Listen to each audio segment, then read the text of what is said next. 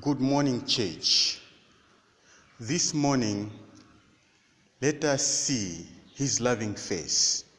Luke chapter 9, verse 30 and 31. Two men, Moses and Elijah, appeared in glorious splendor, talking with Jesus. They spoke about his departure, which he was about to bring to fulfillment at Jerusalem. Dear Christian friends, this morning we are on the mountain of transfiguration. There we see another side of Jesus' face. Kneeling there, we hear voices. There is Moses, buried by God in an unknown grave. Next to him stands Elijah, taken alive by God in a fiery chariot to heaven. These two Old Testament believers are returned to speak with Jesus. About what? Those three went right to the heart of the matter, Jesus' death that was coming up in Jerusalem. The King James Version puts it in a strange way. Jesus would accomplish death.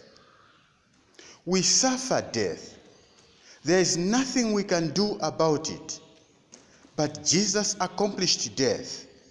That was a part of his work of salvation. The cup of suffering with every bitter drop, the cross of nails with every bitter pain, the opened tomb with every blessed comfort, the salvation of the world. This he was going to bring to fulfillment. And this is what they talked about on that mountaintop. My dear Christian friend, move over Peter, James, and John. We feel like saying, make room for us. We would like to stay forever on that mountaintop and bask in the sunshine of such love. But like them, we have to walk back down into the sin and tear-filled plains of life. And it's down there that Jesus' love becomes very real for us. In a daily life, where joy and sorrow, laughter and tears run together, we need to know that Jesus loves us. In the midst of sin and problems, we need to see his loving face. This is why we can even pray, Lord, let the sight of your loving face assure me of your salvation and strength for my life. The other part we want to talk about this morning is, let me see his eternal face. One more time we look at Jesus on that mountain of transfiguration and note that he is an eternal face. To appreciate this truth, we need to look at our own faces. What do we see when we do? Faces marked by the hands of change? Faces where disease and pain have left their marks? Faces, finally, that will be cold in a coffin. Oh, my dear, how we need to look at Jesus' face on that mountain. There we gain a preview of what we can expect someday with him. Moses and Elijah at his side on that mountain reinforce our expectation and conviction. Dead at the age of 120, Moses stands alive some 1,500 years later, carried to heaven in a fiery chariot almost 900 years earlier. Elijah lives too. They are real. Listen, they listen to Jesus. Think, they think with Jesus. They talk and are recognized by the disciples. In those two, we see what a bright future awaits us through our eternal Savior. Some of my loved ones have disappeared from my sight.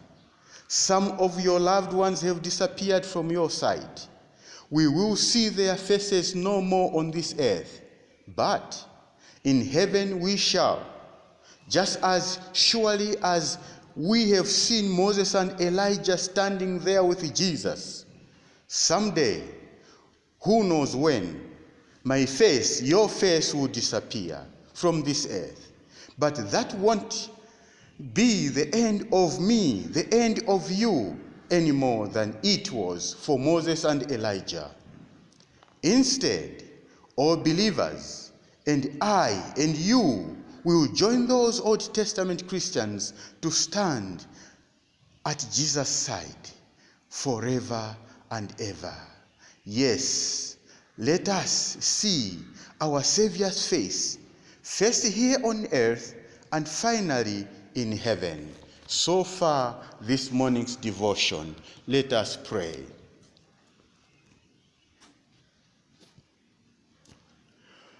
We praise you, O Father, for the precious gift of your Son and for his glorious transfiguration on the holy mountain. Lord, give us the firm resolve to listen to your Son, the eager readiness to believe his promises, and the joyful willingness to heed his commandments. By the sign of Moses and Elijah, Lord, show us that blessed are the dead who die in faith, for they shall know the power of Christ's resurrection and shall be changed from glory into glory. O God and Father of our Lord Jesus Christ, let your Holy Spirit find a dwelling in our poor bodies and transform our weak, sinful lives into the radiance of goodness, purity, and righteousness.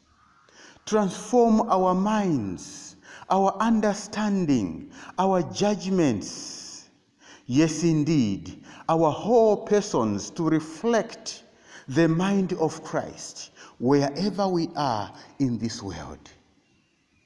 Heavenly Father, take our sickness and pain, our disappointments and despair, our sorrows and mourning, our pride and anger, our selfishness and envy, our hate and fear. Take all these, O Father, and transform them by the healing touch of Jesus into noble impulses, pure motives, kind thoughts, constructive deeds, high courage, and true faith. Heavenly Father, look on your church, O Lord, here and in every place, and grant that we and all who bear the name of Christ may daily offer up to you the acceptable sacrifice of repentance, thanksgiving, and loving obedience. Hear our prayer, and by your mercy grant our petitions for Christ's sake. Amen.